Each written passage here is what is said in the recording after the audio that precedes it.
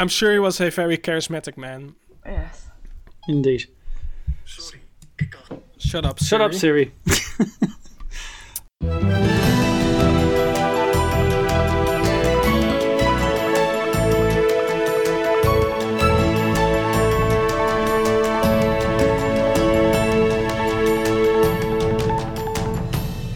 It's Friday, February the 26th, and this is the Dutch News Podcast, your weekly chance to catch up with what's been going on here in the Netherlands. I'm Gordon Dowr, Dutch News contributing editor and Santa Claus revivalist, and with me today are Paul Peters, master student in civil engineering and kerksweefkiezer, and Shania Bostes, journalist, Dutch News editor and Opsporing Verzocht extra. That's me. So, Paul, I'm going to turn to you first of all. You've got a dilemma going on about about some churches. What's that? Well, I got my stempas earlier this week. The little thing you need in order to vote. And the gemeente, the municipality of Delft, included a list of all the polling stations within the municipality where you're allowed to vote. Because even though there is a polling station on the stempas, that doesn't mean you have to vote there. You can vote everywhere in the municipality. And one of my traditions is to go and vote at the city hall of Delft, this beautiful 17th century building, but because of Corona they shut it down because they can't keep 1.5 meter distance over there. What? But Isn't it big enough? No, they're quite tiny rooms where you vote, so it's not inside. It's not big enough. But instead, they selected the churches of Delft as a polling station. Smart idea. Smart idea indeed. So now I can vote at the Nieuwe Kerk, which is the tallest church in Delft, and where the royal family has their tomb, their royal tomb over there. But another one is the Oude Kerk, with the leaning tower. And now I'm really in a dilemma where I'm going to have to vote. Well, are you high church or low church? That's the real question, pal. I'm neither. I'm an atheist, so yeah. So neither, really. Do you, if you go to the Oude Kerk, can you vote at the top of the tower? Because then that would be either of them actually. They both got good towers. They both have good towers. The first one, the Nieuwe Kerk tower, is the second highest church tower in the Netherlands. So nice view over there. And the other one is a leaning tower, and it's supposedly more leaning than the tower in Pisa, which I do not believe, but they say it is. I still have a couple of weeks to go to make my decision. I can't wait to find out. Yeah, I'm on tenterhooks myself, I have to say.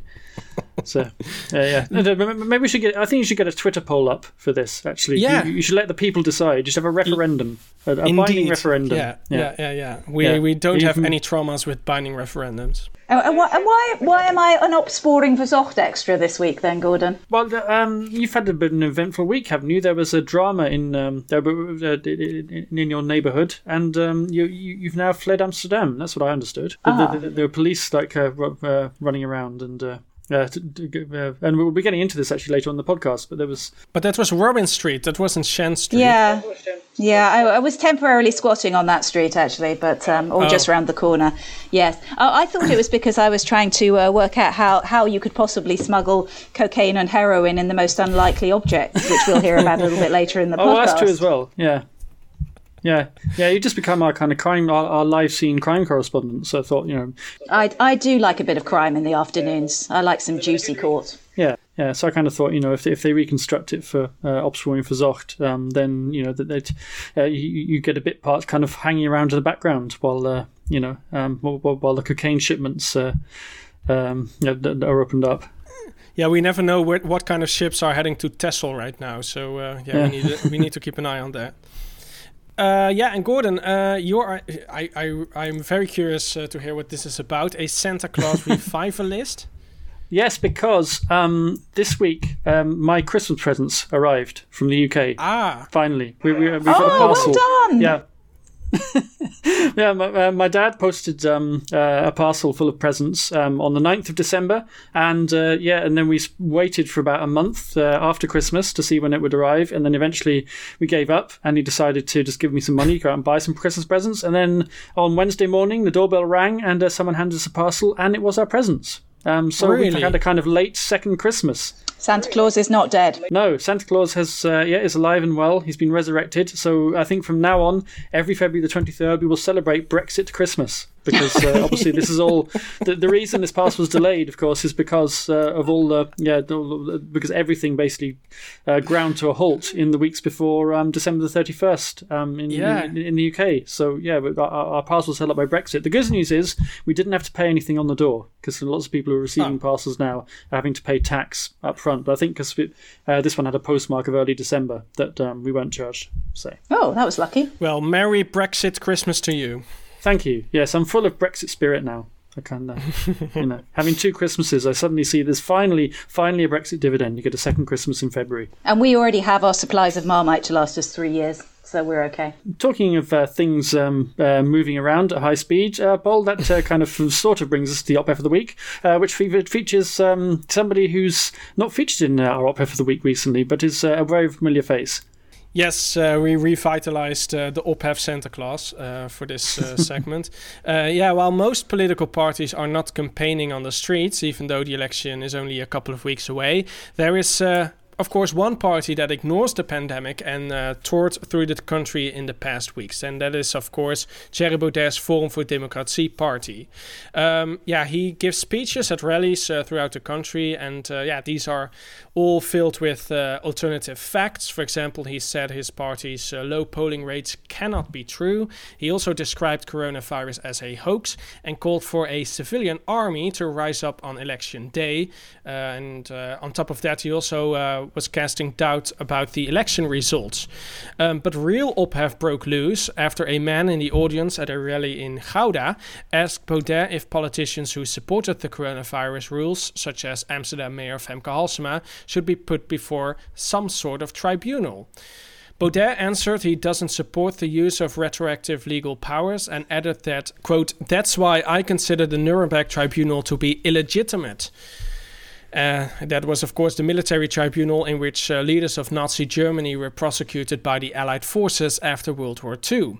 Many found it very insensitive and incomprehensible to use the Nuremberg as an example of a wrongful trial, especially given the accusations of anti-Semitism and racism against Forum for Democratie in the past months, which led to the collapse of the party in the polls and the exodus of many of its elected representatives.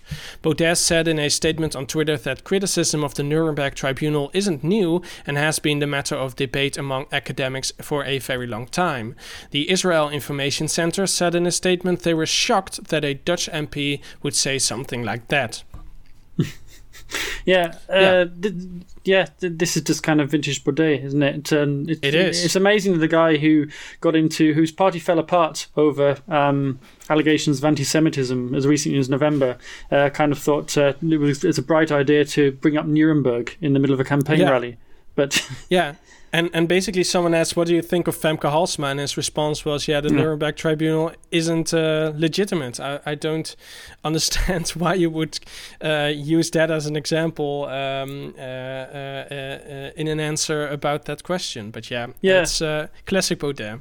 Any excuse, really, just to bring up some kind of a Nazi association. I liked his defence on social media as well when he was telling when people got up in arms about it, and he said, "Oh, well, actually, that was something in my PhD thesis." So basically, he said, "Yes, I might have sounded like a Nazi yesterday, but if you look back, I was sounding like a Nazi much longer since 2012, as if somehow that made it better." Yeah, indeed. Also, his PhD thesis was also a matter of debate when back in the days, because a lot of people from his commission were questioning the scientificness of his thesis, and they didn't want to give him his title. So already then he was causing a lot of Op-Ef and trouble. Indeed. In this week's news, the third wave of coronavirus rolls in as the vaccine rollout stalls. Mark Rutte wants us all to take more responsible risks, and Amsterdam wants to take in more responsible tourists. We also tell you why the finance minister slipped up in Friesland, and badgers were involved in a set 2 in Limburg. The curfew will be the first thing to go in the bin when we can relax the restrictions, was Mark Rutte's promise when he introduced it 5 weeks ago.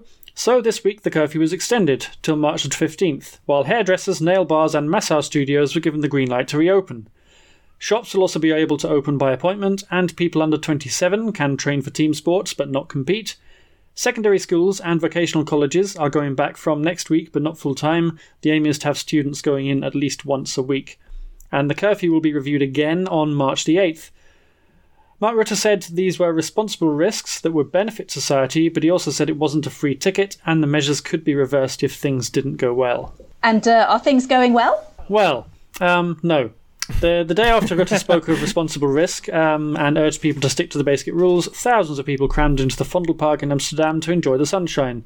And after a jolly afternoon of not social distancing, eventually the police went in and sent people away, and Amsterdam's mayor Famke Halsema has now taken steps to reduce numbers in the park, such as tighter supervision and closing the side entrances. And things also aren't going very well with the infection numbers, which went up in the past week by around 20%. And I think on Thursday we saw the first number of over 5,000 for several weeks. The 20% increase is partly because the figures were artificially low during the cold weather because testing stations were closed or people couldn't get to them, and also children are being tested far more because there are stricter rules about testing in schools. So infections in under 12s went up by 40% last week, but they did also take 75% more tests.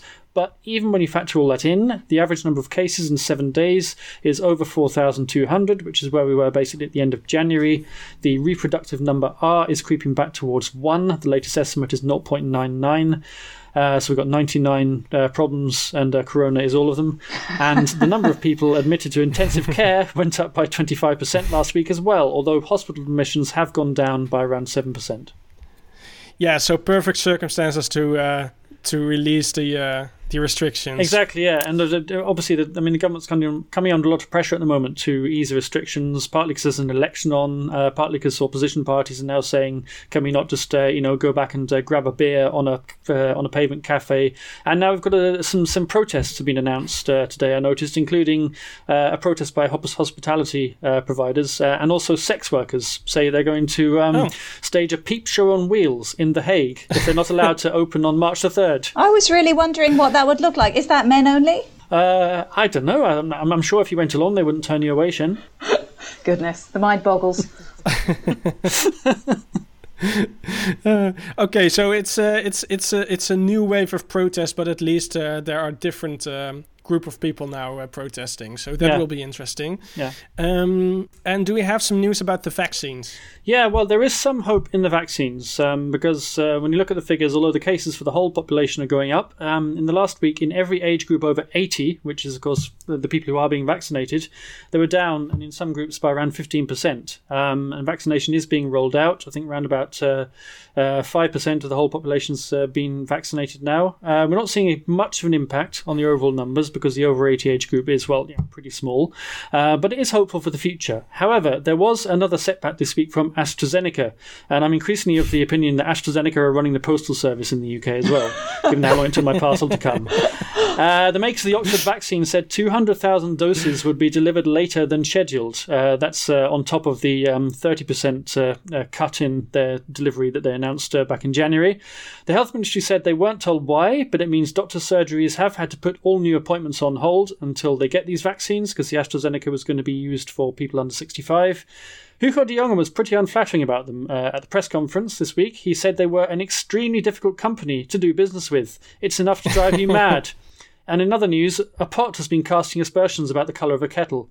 Yeah, exactly. I think AstraZeneca thinks the same thing of Hugo de Jonge and the health ministry. Yeah. I was going to say, if you're being called unreliable and not sticking to your promises by Hugo de Jonge, then you know you're doing something seriously wrong. Yeah, indeed. GroenLinks leader Jesse Klaver has urged other left-wing parties to form a pre-election pact to ensure they will take part in the next cabinet. The party unveiled a new campaign poster on Monday with the slogan "More Lilian, Lilianne, Sigrid and Jesse, which are the names of the leaders of SP, PvdA, D66 and GroenLinks, of course. These 4 parties are currently polled at 29 seats out of 150 together, and that's compared to the 40 seats of Mark Rutte's VVD party. Klaver said it's unusual to be so transparent about the strategy for the cabinet formation during the campaign. He added that it's risky but also crucial for the future of the Netherlands. It's not the first time Klaver has spoken about a left bloc as a counterweight for the center-right bloc that formed the basis of the last cabinet. Earlier, GroenLinks and Labour announced they would not take part in a coalition without each other. But I have to say that was when Lodewijk Asscher was still the leader of the PvdA, so I'm not sure how if they are going to keep on that promise. However, the chances of a formal alliance are very small because Labour leader Ploemen said she is open to the idea of working with the other parties on the left, but she doesn't want to make a commitment before the elections. D66 leader Kaag says she is also against the idea of electoral pact, and SP leader Lilianne Marijnissen said she didn't understand Klaver wanted to include D66 in the pact, given that this party was part of Rutte's third cabinet. So it seems to be a very, a totally unilateral action by Jesse Klaver and GroenLinks. We've hardly seen any campaigning, of course, because of the coronavirus restrictions. So when are we going to hear something from the parties? Well, the debate season, as the NOS called it, will start today on Friday. 13 leaders will take part in a debate in the Old Tweede Kamer chamber on Radio 1 in a 2-hour broadcast. And this debate is divided into 12-minute segments with a specific topic where 3 leaders will debate each other. The broadcast will start with Mark Rutte, Thierry Baudet and Lilianne Marijnissen, and they're going to debate about the trust in government. And it will end with Mark Rutte, Wilders and Wopke Hoekstra about the future of the Netherlands after the pandemic. The first televised debate will be on Sunday with the 8 leaders of the largest parties in the polls, meaning that Baudet and Lilianne Ploemen, for example, are not invited. Okay, and there's also been a court case about postal voting brought by the Partij van de Dieren. So what's happened with that?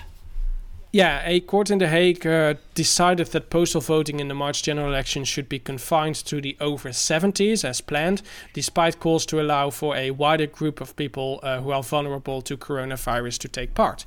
Pro-animal party Partij voor de Dieren went to court in an effort to have the postal voting option extended to others, saying it was discriminatory to youngsters who are also at risk. But the court ruled on Friday that the measure is permissible as it now stands. The court said there are sufficient other options to enable people to vote safely, such as the introduction of early voting and expanding the proxy voting option. Earlier this month, members of the government's outbreak management team voiced their concerns about whether next month's elections can go ahead safely, but ministers have insisted that elections will go ahead as planned. Home Affairs Minister Kasia Ollongren told Nieuwsuur last week that there was no need to move the vote to later in the year. So it's been an exciting week in crime this week. The Netherlands is always coming up with spectacular drug busts because this is one of the areas of trade where the Dutch are particularly successful on the international stage. And this week was no exception. So police in Hamburg and Antwerp seized 23 tons of cocaine destined for the Netherlands in several consignments, something they said was an absolute record. Wow, that's good going. And was there not something unusual about the way it was transported as well? Well, the first lot, 16.1 tons of cocaine from Paraguay, was fairly conventionally hidden, as you do in tins of wall plaster. But the paperwork behind this shipment led to a 28-year-old Dutch national who was also planning a second shipment of pineapple, squid, wood and mackerel from Panama to Antwerp, containing 7.2 tons of cocaine. And my question is, how? Well, especially the mackerel. How on earth are you supposed to get cocaine inside live mackerel? Unless they just, swallow it or something. Stuffed mackerel. It's a new kind of then do you not... cuisine. Your fish are all high on coke or something. I don't know. It does make the mind boggle. Yeah, and wasn't there also a heroin bust too? There was. On Wednesday, we also heard that police at Rotterdam port seized 1.5 tonnes of heroin packed in a container of Himalayan salt arriving from Pakistan. And this was the biggest ever single consignment of heroin ever to be seized in the Netherlands, with a street value of 45 million, which would prop up a few businesses. Absolutely, yeah. That could maybe go into the Corona support fund. Yeah, yeah. Wow, that would be the best idea to solve our economic problems in the future. Just legalize the production. Oh no, the government should just start some drug labs and start selling whatever they produce to whoever wants it. So that's an excellent idea, actually, Gordon. Yeah, gives a new meaning to taking a cut, doesn't it? Exactly. Yeah, just nationalise the production of hard drugs. And Geert Wilders will probably say that we should have a little Dutch flag on every parcel of stuck on every wrap of Coke as well. Yeah, and the CDA wants to print the lyrics of the Wilhelmus on the packages. Exactly. This can go a long way. Yeah. And also, as if that wasn't enough excitement, of course, one of Germany's most wanted men turned up in Amsterdam, and this one was quite close to home, wasn't it, Shen? It was, yes. Dutch police rounded up a 60-year-old German who was wanted for his role in a string of violent armed robberies around the corner from the Squat, a place where we had our abode for a little while. And it's been a busy week for the police, although I did read earlier in the week that they were supposed to be on strike because they want better wages, but they're just refusing to enforce small fines. Rounding up the big drug criminals is still fun. Who was on strike? German criminals? Or? No, Dutch police. Dutch police. Oh, and now you fled to Texel. Yeah, so this can't be a coincidence, really, that you're in this temporary accommodation in Amsterdam. One of Germany's most wanted men was arrested shortly after. Yeah, I believe. Did you spot him dancing on a roof? Is the story I heard? I'm pretty sure that he was the one that was setting off fireworks at Christmas. Okay. And dancing far too close to his friends up there. Right. He just should have gone to the Vondelpark and nobody would have arrested him. No, exactly. Yeah, exactly. Yeah, the police couldn't have got through the crowd. Yeah. So are you now in the Texel Witness Protection Scheme, Shen? This is the reason why I've had to flee. Do you know, I have treated holiday homes so much differently after I read Astrid Holleder's book, where it turned out that all criminals coming out of jail apparently get a reintegration place on a holiday park for a little while. Yeah. I feel I feel very different about my family now being on parks. And after they leave there, they go to camping Fort Oranje in Brabant, which is owned by Willem Engel's father. So do they get free dance class? I'm sure that's part of the package. Yeah, that's why you saw the guy dancing on the roof. He was, he was doing his homework with Willem Engel. He was practicing his souk and flicking his hair backwards and forwards in someone's strong, muscular arms. Exactly. If your regular delivery of hard drugs has been disrupted this week, why not squander your money instead on a donation to the Dutch News Podcast? For as little as $1 or €1 a month, you can help us to make sure we keep you up to date with all the latest coronavirus news, election news, and Badger news. We'll give you a free shout out on the podcast and use this slot to answer any questions you may have about life in the Netherlands. This week, we say thank you very much to two new patrons. One is Carlos Pedro. Thank you very much, Carlo. Thank you, Carlo. Yes. Thank you, Carlos, and Caterina Ferreira as well. So 2 new patrons this week. Thank you very much. Yes, and do let us know if there's anything you'd like to ask us. We'd be happy to attempt to answer it. If you'd like to join our select band of patrons, log on to patreon.com. That's patreon.com/DutchNewsNL. There's an ill wind swirling through the world of speed skating. Doubts have been cast about the fast times set during the World Championships last weekend at the Tialf Ice Stadium in Heerenveen. Some skaters and coaches have insinuated that the 600 air vents around the stadium were repositioned to produce a constant tailwind on the ice and blow the competitors into the record books. Quote, "I've been saying all winter that world records would be broken in Tialf," said coach Erben Venemaas. "Should we jump for joy? I can't because I don't know if they're legitimate. One of the legends of Dutch ice skating, Sven Kramer, said he noticed a strong following wind during his race, although it didn't help him much because he finished 19th in the 5,000 metres. "I don't care who wins, what, in what time, but I want to skate an honest race," he said. Yeah, I'm wondering which is more illegitimate, the Tialf World Records or the Nuremberg Tribunal. Yes, it's, I don't know, I think we should not ask Thierry Baudet. Skate on. What's the response of the stadium bosses? Mark Winters, yes, that's his name. No. Is he a relation of Henny de Haan, who runs the Poultry Farmers Association? I've no idea, but it's quite entirely possible. No, they must have picked him based on his name. There's no other explanation. Yeah, it's discrimination. Exactly. Yeah. The director of Tialf, Mark Winters, said the direction of the vents was changed, quote, to plug holes in the air curtain, and he denied that it gave the skaters any unfair advantage. The adjustment does not cause a tailwind or any wind one way or the other because they're behind the boarding that separates the rink from the stands, he said. Similar accusations have been levelled in the past at the ice stadia in Sochi and Kolomna in Russia, where the 2014 Winter Olympics and the 2016 World Championships were held. The Cairnfair-based Skating Federation said it had no evidence of active manipulation, while the International Skating Union ISU said it had received no complaints. Winters said he regretted the OPHEF and he would be happy to carry out tests to disprove the accusations. I suppose it doesn't matter if they all have the same advantage or disadvantage. It's just that, if lane 4 has got a particular advantage, then you've got a problem. Yeah, but it's also to do with the world. I mean, if they set a world record, then you can't beat it in another stadium that doesn't have this swirling wind. That's the point. Wind curtain. Yeah. The wind curtain problem. Yeah. Because in athletics they measure the wind, before every race. True, if it's too strong, then it's not valid, or the time's not valid. Do they? Yeah. Oh wow. Yeah. Yeah, they just need to put up some flags, and then they can just check if there's a whirlwind in the stadium, right? Indeed, simple solution. Yeah, and I'm sure Geert Wilders has got plenty of flags that he happily put out around the ice stadiums. Exactly. If he hasn't used them to wrap up cocaine. That's not been the only icy OPHEF this week, has it? No, because the finance minister, Wopke Hoekstra, of course famously a native Frisian, stirred up a winter storm of outrage for posting photos of himself gliding around Tialf with the aforementioned Sven Kramer. The problem is that only professional athletes are allowed to use the stadium at the moment because of coronavirus restrictions, and Hoekstra was duly taken to task on social media for his actions.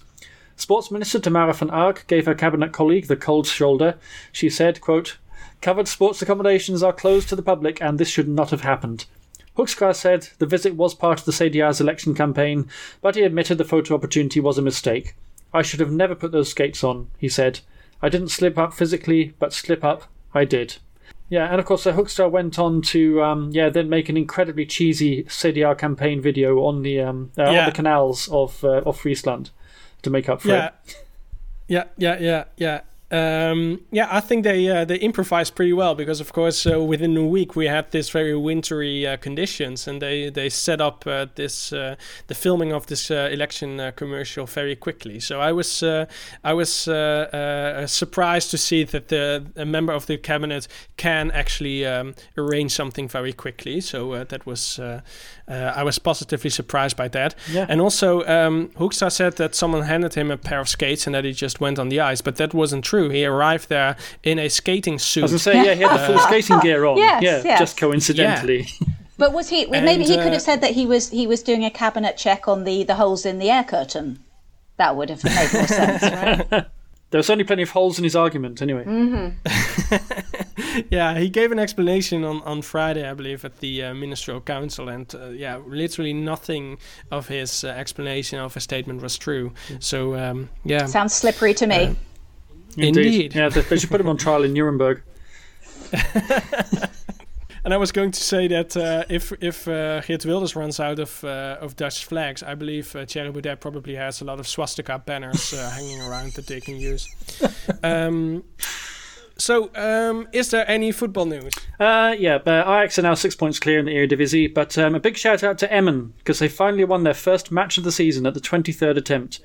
Really? Yeah, they beat PEC Zwolle 3-2, and that means they're just 4 points adrift now behind Willem II and ADO Den Haag. So still maybe some hope for the Drenthe side. I can't match Molly's antipathy for football, but I'm afraid that I'm keener on the slippery ice news. I thought you might be.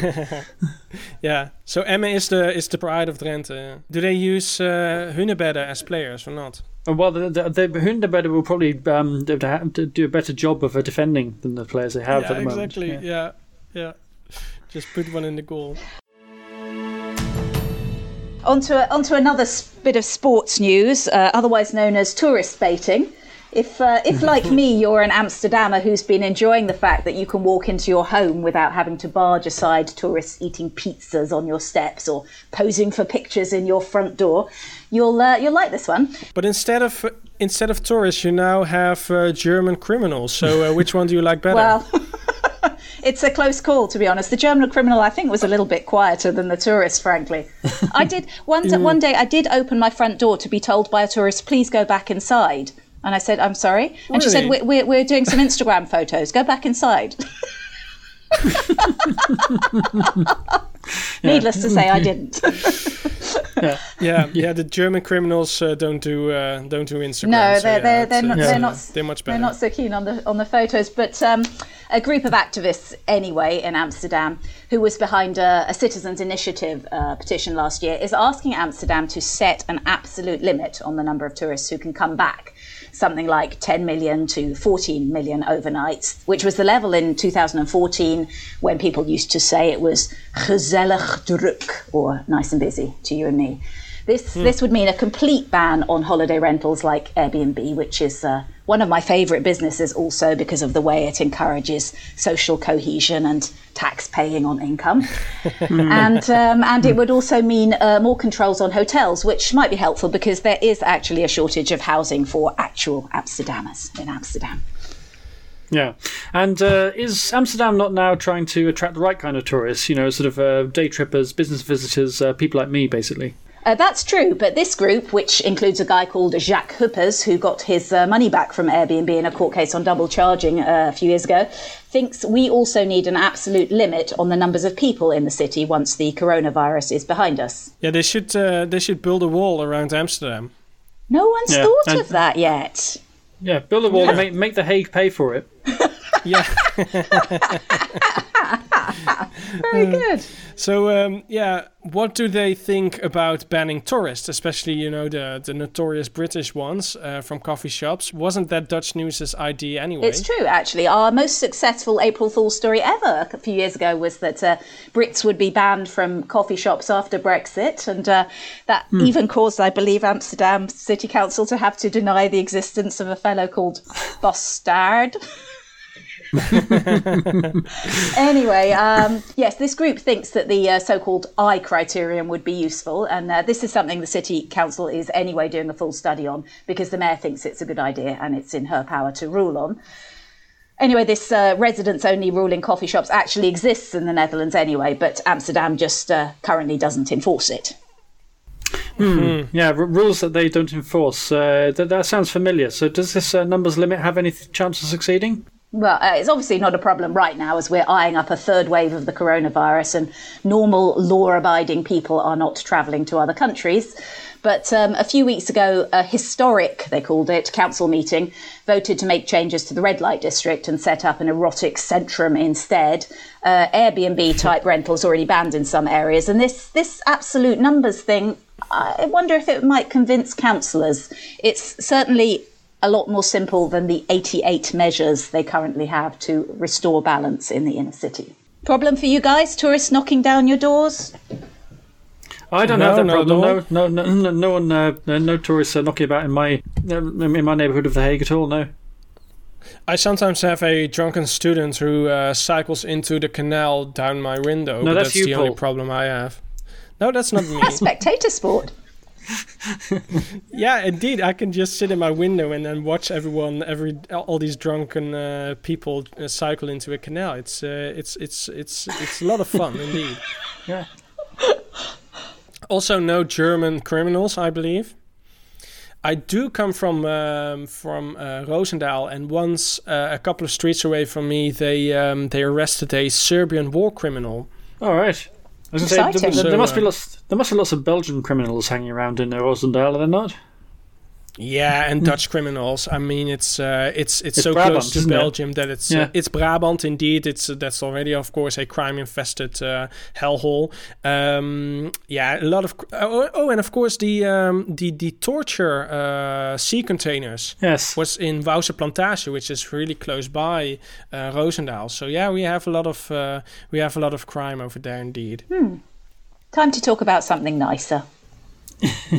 Yes. than tourists in Amsterdam. Yeah.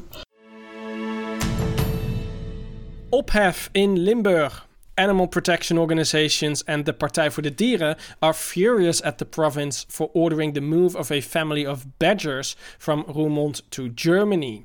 The animals had to move, according to the province, because the newly built residential area nearby would put them in danger.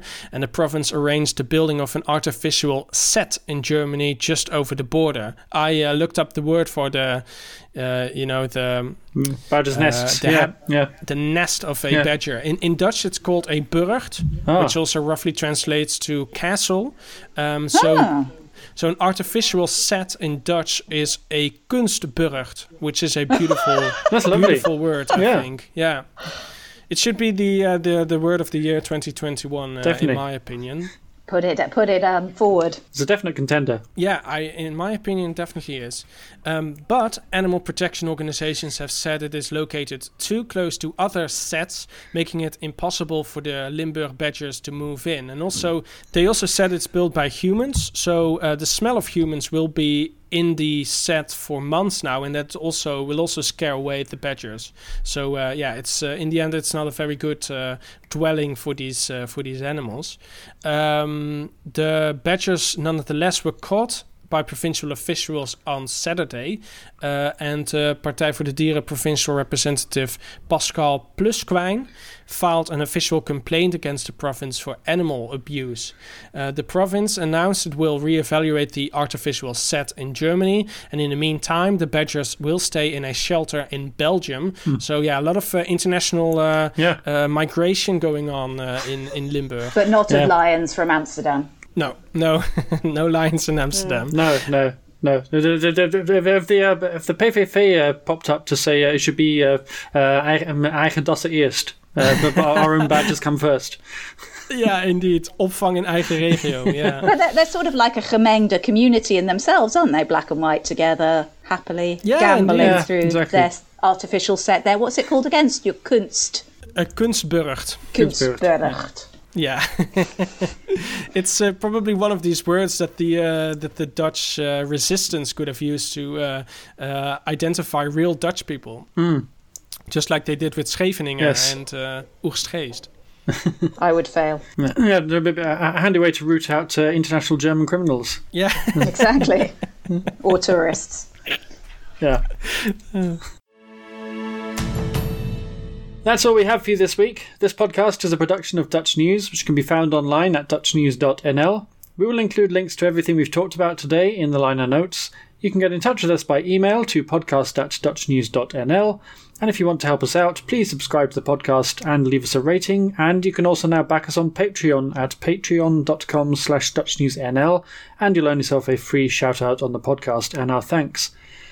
My thanks to Paul Peters and Shania Bostes. I'm Gordon Darragh, and we'll be back next week. Cheerio. Bye.